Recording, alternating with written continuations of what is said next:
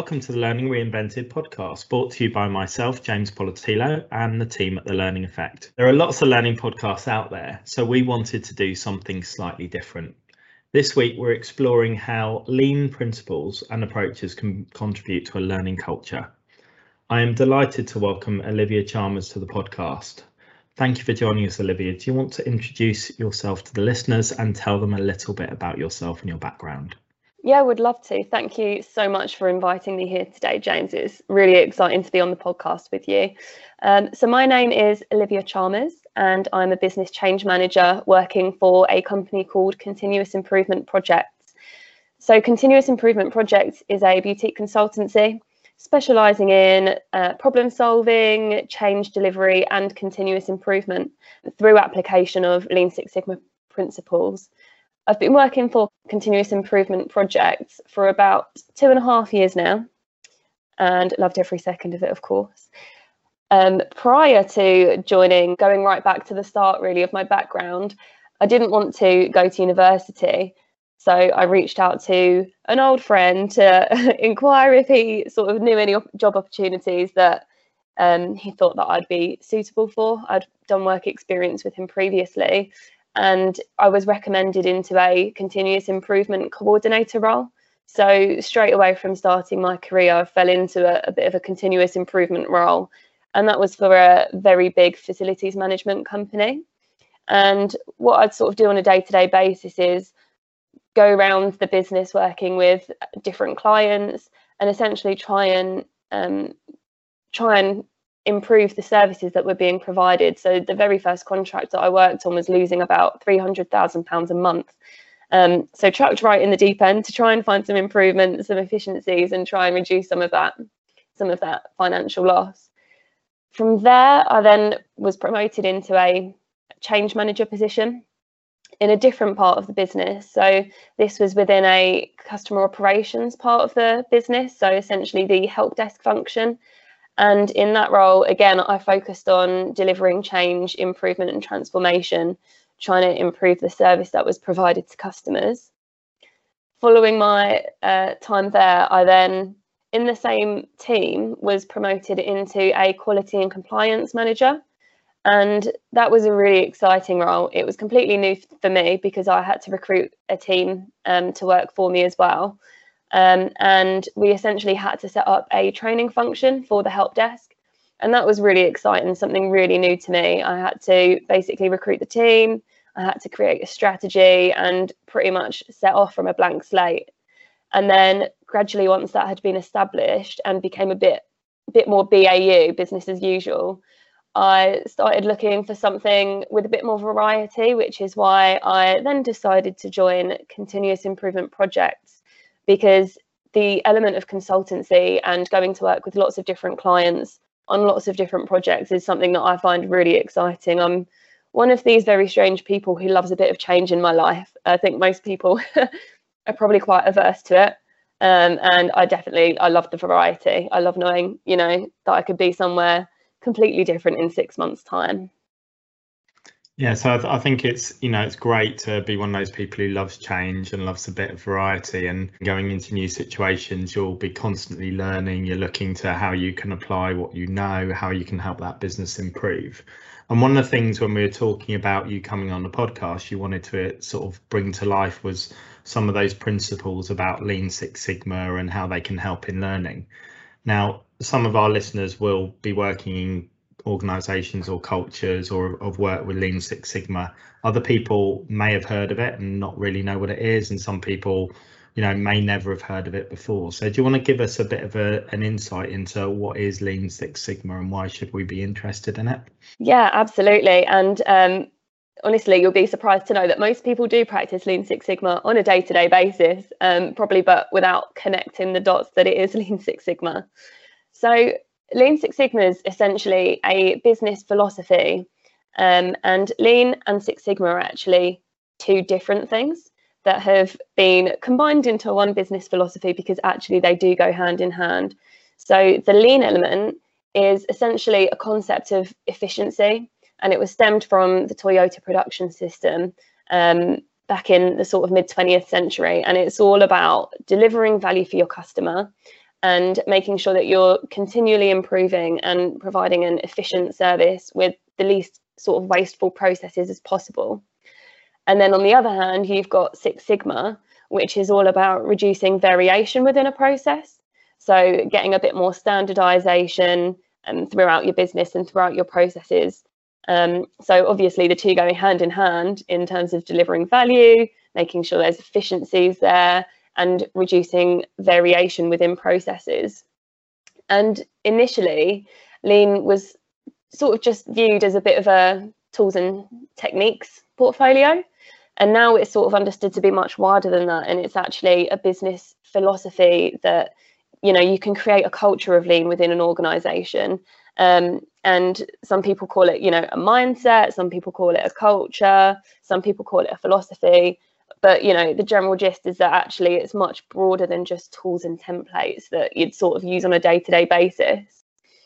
So in terms of examples that the listeners might find helpful to sort of connect the dots with what they may be doing on a day-to-day basis, and I'll talk through some of the actual techniques that are my favourite out of the big portfolio.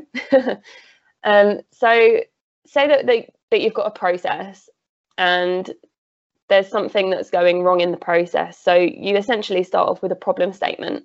Defining that problem statement is really important. So if I take the example based from my facilities management experience of an engineer potentially not getting to a job quick enough, which is resulting in maybe lots of customer complaints. So the problem statement for an organisation might be that we're getting a really high volume of complaints from our customer, and that is the problem statement. And Lean Six Sigma has got a number of different tools to help you analyse that problem statement and drill right down into understanding what the root cause is. And in Lean Six Sigma, it's really important to understand what the root cause is and not just the surface problem, because you want to make sure that when you are working on your solution, you're fixing the problem at its root, you're stopping the problem from happening, meaning that you're not just, you know, applying a bandage over it. So coming back to this example of clients complaining a lot because, you know, a lot of calls into a help desk, for example, there might be a lot of client complaints. So the two techniques that I'll sort of talk through are the 5 whys, which most people do on a day-to-day basis without realising it. And then the process mapping activity, which is my absolute favourite. So in terms of the 5 whys, it is pretty much about regressing back to your 3-year-old self and pretty much asking why against every statement. So in the example of a client that is complaining a lot about a service, the first thing that you'd ask is why? Why is the client complaining? So, for example, they might be complaining because an engineer hasn't been able to resolve a job on time. So, I don't know, maybe a sink's broken and they're complaining. So the engineer hasn't been able to resolve that job on time. Why is that? Well, if you then break it down to the next level of detail, it could be, well, the engineer just can't get there quick enough. And again, you need to ask why. Why can the engineer not get there quick enough? And it might be that because the location of the problem was nowhere near where the engineer is based, and there weren't engineers in that proximity to that incident. Therefore, obviously, it took longer for them to get there. And once you've asked why enough times that actually, you know, you're starting to really realise what the problem is. So in that example where actually there's no engineers close by, that's when it becomes something internal, an internal process that is within your control to resolve. So at the top level, you've got a client complaining. Unless you find out the root cause of that problem, you're not going to be able to resolve it. So once you've established, for example, that an engineer is not close enough because there aren't any within proximity, then what you can do is take that away and review your internal processes. And maybe you want to look at the geographical spread of your engineers, or maybe you want to look into some data on where incidents tend to be happening most frequently. And, you know, you might find a trend that maybe around central London are most incidents. So you'd cluster your engineers there and then sort of take them out of the areas where there's not as much volume, or where you might have, you know, easier SLAs to meet. So you're allowed to give them more time to get there.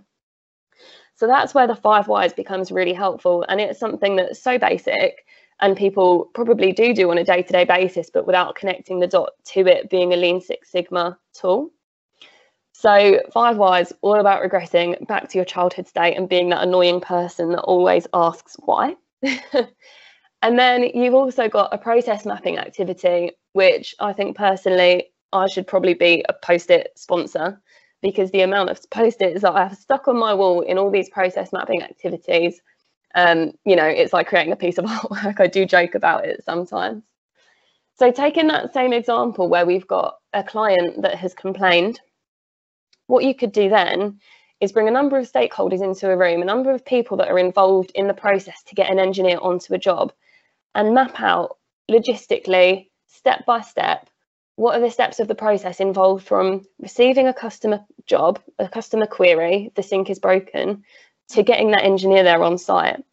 And what you can then do is, using your Post-it notes on a brown sheet of paper, you stick up the process steps until you've got your as-is process. So this isn't what should be happening and what's the best way to do it. This, at the minute, is what is happening today, because you want to know where it's going wrong. And what you might find once you've completed that, and once you step back and take a whole end-to-end view of the process, is that there might be a lot of inefficiencies within that process. So if I just give the example of a sink being broken, so someone might take that call, and I'm completely making this up now, by the way, but the process might be that someone on a help desk takes a call, they find out the location of a job, they might then call a supervisor of the engineering team, let them know about the job. The supervisor then might call the engineer and ask them if they're in the area. The engineer can confirm or even say, no, sorry, I'm not in the area. Back to the supervisor, who has to find a different engineer. And then once the engineer's been found, the supervisor might feed that back to the help desk, who can then confirm back to the customer. And what you might find actually is that there's a lot of back and forward there. There's a middleman there who probably doesn't really need to be there. And what you find is that the time it's taking to undertake every single one of those steps could be reduced if you take some of those steps out. And that's where we sort of talk about non-value adding steps.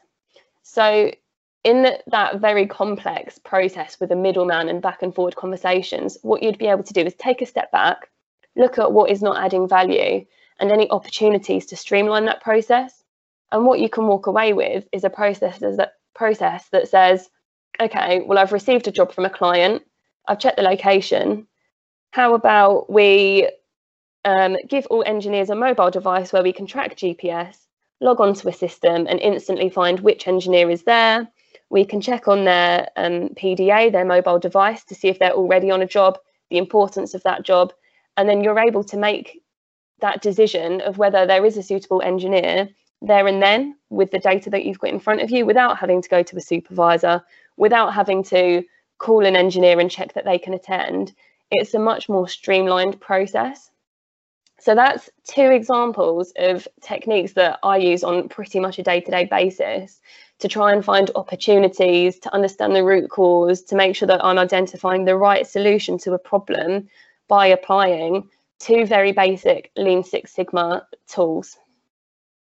I think that's, you know, really interesting in terms of trying to spin that across into learning professionals, because one of the age-old problems for people in learning is they get presented with problems and proposed solutions. So just taking your example, and it's a little bit tenuous, but you've got a problem with a customer, and you know, in some businesses you'll get we're getting lots of customer complaints, therefore we need to do customer complaint handling training, or we need to do customer care training for all of the, you know, the engineers or all of the help desk or whatever, without understanding that the process and the tools that they're operating within are the things that are causing the problem, not their actual skills or abilities to interact with those problems. So I think going back to when I was working in in-house learning roles, a lot of what I was seeing is your role was almost by default not to look at training as a solution. It was always to, you know, be that annoying 3-year-old and ask all of the why questions, to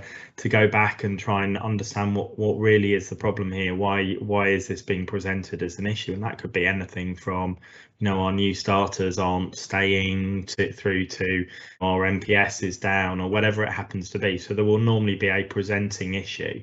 and it's then having that ability. And it's being badged now in learning as performance consulting. To me, it's just asking some good questions, and it's nothing particularly different to what lots of people, as you said, people will be using these techniques without thinking about it. So if you are being presented, or in a culture maybe where you're getting presented a problem and a solution alongside, how do you build that sort of confidence, and how do you take the stakeholders with you to maybe take a different approach of they need to start thinking in problems in a different way? Yeah, and in terms of taking those stakeholders on a journey with you, I find quite often that something absolutely fundamental to lean is about knowing what value is to your customers. And I actually think that's quite commonly missed. It's quite easy to make an assumption of what is value to your customer and what they perceive as value, but it's actually wrong to make that assumption without the engagement with your customer. So you might think you're resolving a problem, but actually the outcome still is not what your customer perceives as value. So in terms of taking that stakeholder or your customer along on that journey with you, I think it's, as you say, about fundamentally identifying the root cause of a problem. But alongside that, in terms of what output you want to achieve, you need to understand and work with your customer to be able to define what is value. And until you know what value is, you don't really know that the process that you're implementing or the thing that you might be fixing is actually going to have the effect that you want it to have. If I'm sat in that organisation and I'm looking at trying to understand value, or I'm trying to, get the organisation to think differently, rather than me going, okay, what the customer wants is a return or someone on site within 2 hours. But what they may want is someone on site as quickly as possible who's skilled, able and equipped to fix a job. They probably don't care about some of those interim steps. So how do you start to unpick and get back to customer value? Lean Six Sigma's got a really good tool called Voice of the Customer, basically. And it's some of the things that we've already touched on. So the voice of the customer, what is your customer telling you? So in the example I mentioned earlier, where the customer saying someone is not getting to me quick enough, that is the voice of the customer. That is one of the problem statements they're telling you. So what you can do is you can take the voice of the customer, take the information that they're telling you, and you can then translate that into a critical to quality criteria. So you basically end up translating it into an SLA.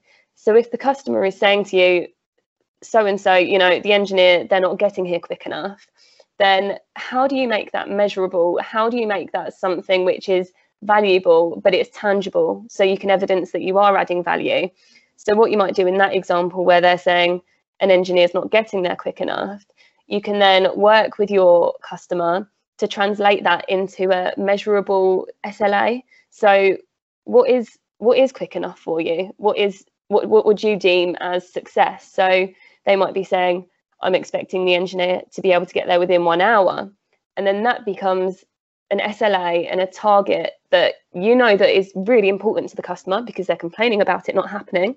You've been able to make it something tangible and you're able to then measure against it. So in that example, if you were to measure against it, you would obviously find that you're exceeding the 2 hours because your customer's not happy. So then you're able to set that benchmark, and then you're able to look at your process, look at your 5 whys, understand where the problems are within the process, where there's waste and inefficiency. And then you're able to streamline the process and set yourself that target of, I now know that to meet my customer requirements and to understand what is value for the customer, value for them is attending a job within 2 hours. Therefore, that is my target. And there's lots of different examples, not just about timing, but they could say, oh, I'm getting frustrated because the job never seems to be fixed first time round, or I have to keep calling up multiple times before I can get through to anyone. And there's lots of verbal information which is so insightful, as long as you're able to translate it into something that you are then able to actually benchmark and measure against. And that's what's so great about Lean, is that it is very evidence-based and data-driven. So all of the tools and the techniques that you get, once you implement them, you're able to define what the problem is, you're able to set your measure and your benchmark, analyze your process, you're then able to improve that, And then you need to put the controls in place to ensure that you can maintain it. So once you've set your SLAs, how are you going to make sure that you continuously meet them? And that framework that I just talked through there in terms of define, measure, analyze, improve, and control, that's called a DMAIC framework. And that is really common. And again, a lot of people probably follow that framework without connecting the dots into Lean Six Sigma. So in terms of identifying voice of the customer, right back to the point that you mentioned, it's all about, you know, taking the information they've given you, understanding what they're telling you, what is important to them, translating it in something that is critical to quality, and making sure that it is tangible and something that you're then able to measure progress against, so that you can evidence that you're adding value and you can identify the areas where actually you're not achieving what you should be achieving. And that's where you need to focus your time and energy on improving. And I really like that we're sort of working through examples to talk about where those tools work, how they can be applied. But let's sort of just bring it back up again and talk about one of those points you mentioned at the beginning about culture and mindset or philosophy. And one of the things you touched upon was this continual improvement culture. So how do you really embed that in some way using Lean and Six Sigma principles, and how does that sort of create this continual learning that we've been talking about as well? So there's this a management philosophy called the Toyota way, which funny enough is with the Toyota company. And it's a set of principles and behaviours that essentially underline the Toyota managerial approach and production system. So Toyota are sort of, they're absolute leaders in Lean. They sort of live and breathe it on a day-to-day basis. And the Toyota Way is a book by Jeffrey Leiker, and it's one of the most influential books about Lean Six Sigma out there, and it delves right into the detail about how Toyota is able to drive inefficiencies out of their processes. So in terms of the Toyota Way, it's fundamentally based on two pillars. So the first pillar is continuous improvement, and the second pillar is respect for people. And those two pillars fundamentally outline their whole managerial approach, and it's very lean focused. So looking into the continuous improvement pillar, you've got some segments that sit under there. So you've got something called Go See, and that is all about something has gone wrong in the process. Like we mentioned earlier, Go See is about actually going. So in terms of Toyota, they have, say, a production line. Say if something's gone wrong in the production line, they will go there and they will stand there right where it's happening and go and see where the problem is. And that's all about learning on the job. So it's not about taking a bunch of directors and sitting in a boardroom and discussing where the problems are going wrong. It's about learning on the job and learning by doing. So you have to go to where the problem is happening and really try and pull it apart to understand why it's happening. And again, go through that root cause analysis to make sure that what you're identifying truly is the problem, so that you don't end up putting in a fix that doesn't actually fix anything. And then alongside Go See, you've also got Kaizen. And Kaizen basically means improvement. And what I really love about Lean is that it's not about making these huge improvements, going to sit in a room, spending ages planning, and then doing this big launch of a new process. Kaizen improvement is all about daily improvements. So it's about small fixes and small changes and improvements that you can make on a daily basis. And that's why it's called continuous improvement. And that is such a huge factor for Lean Six Sigma and continuous improvement, is that you don't have to spend ages planning. You actually spend most of your time doing, and you're learning by doing. And that's the whole culture around Lean Six Sigma. It's about this continuous improvement. And how can you continuously improve unless you are continuously learning? And that's where I think Lean and a learning culture absolutely go hand in hand. And that's why I think a learning culture is so important in becoming a Lean organisation. Because unless you can empower at every level to practice daily Kaizen and to practice, daily continuous improvement and understanding the root cause of problems and making these very small fixes on a daily and continuous sort of journey, how can you ever become a lean organization and achieve that unless you are continuously learning? And I was recently reading this research paper published by CIPD, which is all about learning culture, basically. And they called out that learning culture is about empowering learning at all levels. So you need to support individual learning and transformation. So literally on an individual level, And then above that, you need to be able to empower team learning. So encouraging your teams to learn and reflect on their work. And that's a much more sort of collaborative view of things. And then at the highest level, you also need to create that culture and that empowerment at an organizational level. So does the organization have a willingness to learn and improve from the wider business? And to be able to become a lean organization, I think you absolutely have to have that culture at all three levels, because you need an organization to, you know, have a willingness to learn, a willingness to adapt, and a willingness to change and continually improve. At a team level, I think it's also really important, because the whole sort of thing around teamwork is that you're striving together towards a common goal. So you can't have some people in a team really driving continuous improvement and other people being, you know, completely adverse to change. The culture has to be there at a team level.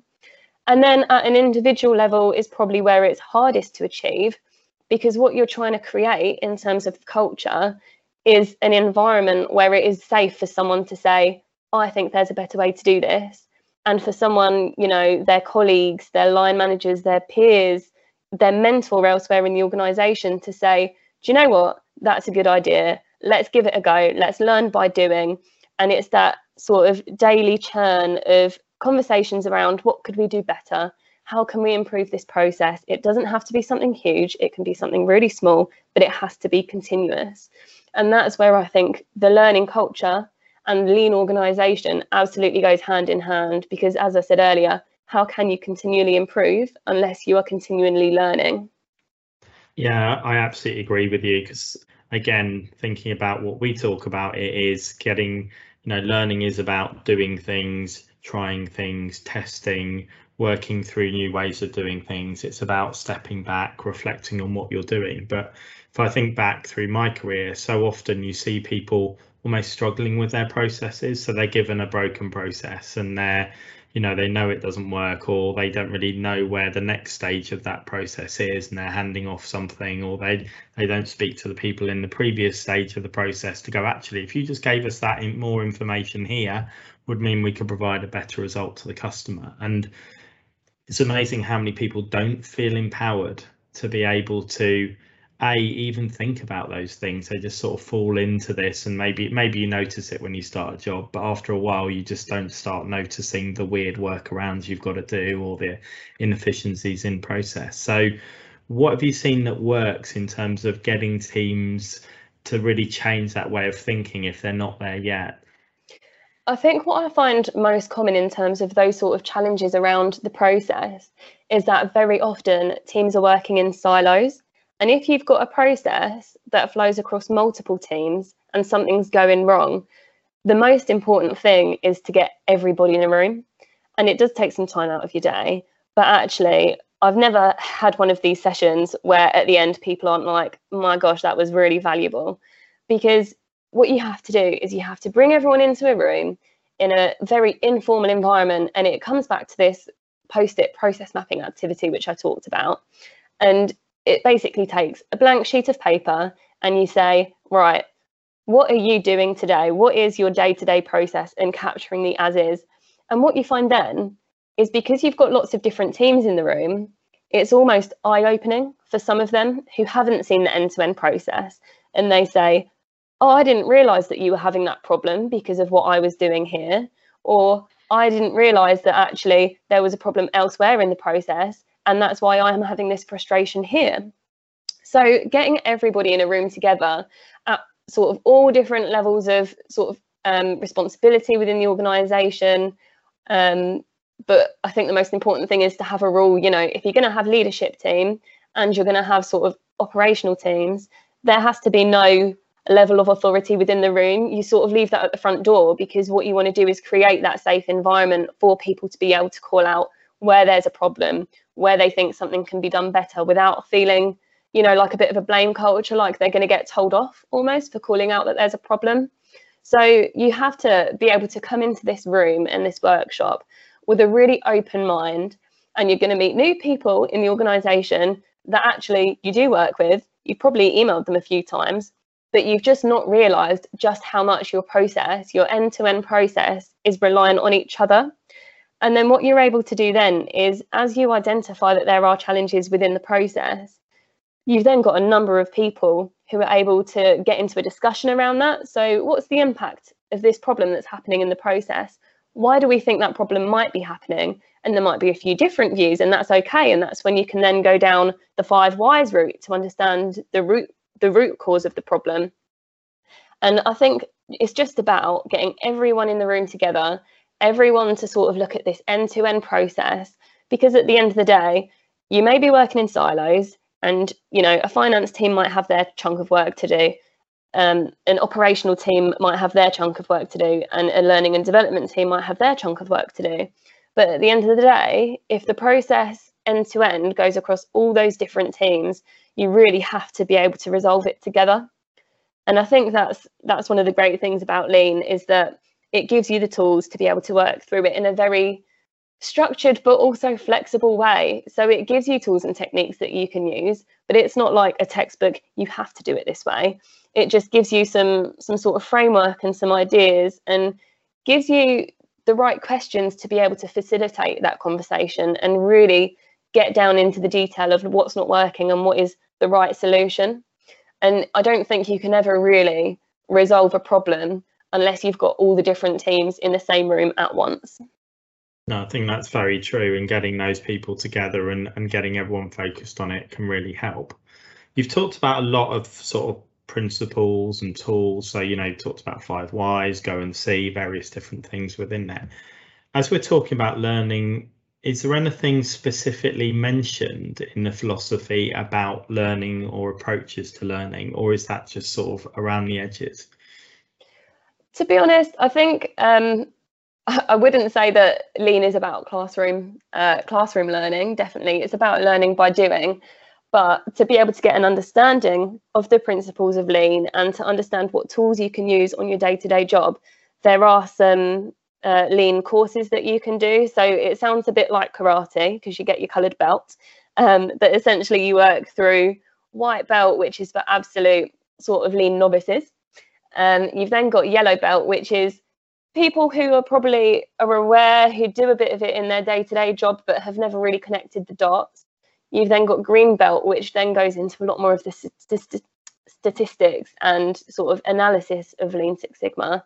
And then you've got black belt and master black belt, which then take it to the next level of detail into statistics, and it becomes really evidence-based. So there is classroom learning, which obviously consists of exercises and activities. We actually deliver the yellow belt training to our clients to try and help create that culture of, you know, what tools can you take to a workshop? If you've got a problem, how can you find out the root cause and how do you solve it? So you can get the tools and techniques in a classroom session. But in terms of creating a Lean culture, I think once you've done that first educational piece and you've had your classroom session on what is it to be, you know, a Lean Six Sigma yellow belt practitioner, you can then take that away. And in terms of creating the culture of Lean, it is about empowering at all levels and knowing that you can challenge a process and improve a process on a day-to-day basis. And actually that's when the culture of learning becomes learn by doing and go and see. It's not about you know, taking something away into an office and discussing it for ages and planning for ages. So in terms of learning within Lean Six Sigma, the main focus is all about go and see, learn by doing, small steps and small improvements, that daily Kaizen that we talked about on a day-to-day basis. Learning becomes a part of the day-to-day. So I think in terms of helping processes improve, empowering people to enhance how they work, that's really, really clear. I'm just going to play devil's advocate here and think maybe I'm in a type of environment that is less process driven. Maybe some organizations almost rail against process, and you've talked about, thinking to Toyota, you want a consistent car pushed out. But imagine you're in a more creative organization where every output is different or something like that. How do you think they could apply some of the principles, or what are the most important things that maybe they can do to add value back into their organizations? Yeah, so absolutely. Maybe every organization's not driven by process, but every organization will have problems. And I think in terms of defining your problem statement, you don't have to necessarily go into process details, but what is your problem? So I don't know, let's take an example of a more creative organization. Every organization is going to have problems, whether it's to do with profit, people, processes, but obviously in this example, not so much. There are always going to be problems in organizations. And I mean, if there's not, then well done to them. But there will always be problems. And there's so many tools within Lean Six Sigma of how to break down a problem and resolve it. So there's something called a fishbone analysis, and it pretty much looks like a skeleton of a fish. It's pretty gross. And at the head of the fish, you've got your problem statement, and whatever it is within the organization, it could be anything really. And then basically you've got a number of lines which make it look like a skeleton of a fish that come out of the head. And you basically break it down into different categories, into different headings. So say you've got a problem statement of receiving a lot of client complaints. With this fishbone analysis, you can break that down into different categories. So you can have a process category, a people category, a systems category. And then what you do, it's a really good tool for brainstorming, because what you're able to do is, say you take a system category, you've got your problem statement, you've got a heading of system, and then you just brainstorm, what's the system that we're using? Are there any limitations with the system that are sort of leading into this problem statement?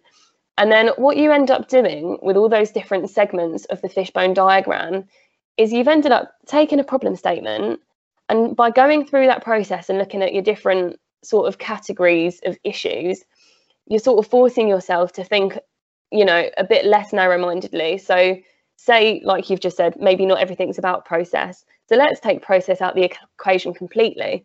On your fishbone diagram, you might have people. Okay, well, if I've got a lot of complaints, what is it to do with the people and the team that I've got that might be leading to complaints? So that's where you might go down a path of, maybe it's to do with the training that we've provided, or maybe we need to sort of review our people strategy, or provide some better upskilling opportunities, or maybe it's even to do with morale. Maybe there's a big piece to do about morale and engagement within the teams. You then might have systems, and you think, okay, is our system as optimal as it can be, or is that leading to some of the problems? So that's another example where it actually doesn't have to be all about process. I've probably just spoken about it a lot because I'm a bit of a process geek. But there absolutely are different techniques within Lean Six Sigma which help you take your problem statement, break that down into lots of different areas. What's the root cause? What could be causing this?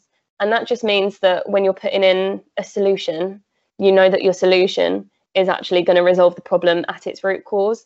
And that's even without looking at the process. So there are so many tools. And I mean, I'm yet to sort of meet a business that doesn't have a problem statement somewhere. No, I absolutely agree. Every business can be continually improving or fixing things or whatever. And even if they almost culturally rail against process, sometimes that can be some of the problem, and a bit of process might help along the way. So far, we've covered loads and loads of stuff, and some really helpful tools and techniques. And rather than overwhelming our listeners with all the different things you can do in there, if someone has had their interest sparked by this, where would you recommend someone start to explore a little bit more about Lean Six Sigma? I mean, there's so much information on the internet, all out there. You can find out about the Toyota way. You could buy the book and read about the Toyota way. There are lots and lots of books about Lean Six Sigma out there. There's a book by a man called Patrick Adams, who I follow on LinkedIn, called The Continuous Improvement Trap. And that's got some really great information in there. So there's so many free resources out there. or if you're interested in actually learning a bit more about taking the course in Lean Six Sigma and getting sort of your yellow or green belt, then that's something you can explore as well. So there's lots of organisations out there that do that. There are probably even some bite-sized free courses on Lean Six Sigma, maybe some YouTube videos. And obviously we deliver the yellow belt Lean Six Sigma training. So if anyone's directly interested in that, then they can absolutely reach out. So plenty of tools and sort of resources out there to be able to help people start their journey of continuous improvement. And what's next for you on your journey, your Lean Six Sigma discovery? You know, where next for you? So I'm actually a green belt, and I'm really looking forward to starting my black belt, but I think I'll probably want to do a few more different projects first within my consultancy role. Maybe something a bit longer term and really meaty, a really meaty project that, you know, everything's a complete mess and I can really get stuck into and start bringing in all these different tools and techniques. So for me, I want to get some more experience in my consultancy role. I'd love to, you know, work on a project maybe outside of facilities management, because I have solely worked in facilities management so far. So I'd love to broaden my experience wider than that. And then I will absolutely be looking to get my black belt and then one day the master black belt. Brilliant. And if any of our listeners want to sort of keep in touch or find out more about you, what's the best way of them doing that? So the best way to get in touch with me would absolutely be through LinkedIn. So Olivia Chalmers, and yeah, absolutely just ping me a message or just send me a connection request. And yeah, anyone who wants to get involved in the lean and continuous improvement conversation, I love talking about it. I love talking about processes, as you can tell, and areas of improvement. So yeah, if anyone wants to reach out to me, you can find me on LinkedIn. And we'll make sure that your contact details on LinkedIn are in the show notes below the episode. So Olivia, thank you very much for joining us today. It's been really, really interesting and useful. And, you know, I think some really practical insights into tools that anyone can take into their role to help either fix a problem, identify the root cause of a problem, or, you know, again, as you said, get lots of different teams into a room solving a problem to make that business better. So, yeah, really enjoyed having you on the episode. Thank you very much. It's been great being here. Thank you so much for having me. Cheers. Thank you. Thank you for listening to this episode of the Learning Reinvented podcast. We hope you enjoyed it. If you've not already done so, please follow our podcast. And if the Learning Effect can help you and your organisation, please do get in touch. You can find both James and Katie on LinkedIn, and our contact details are in the show notes below.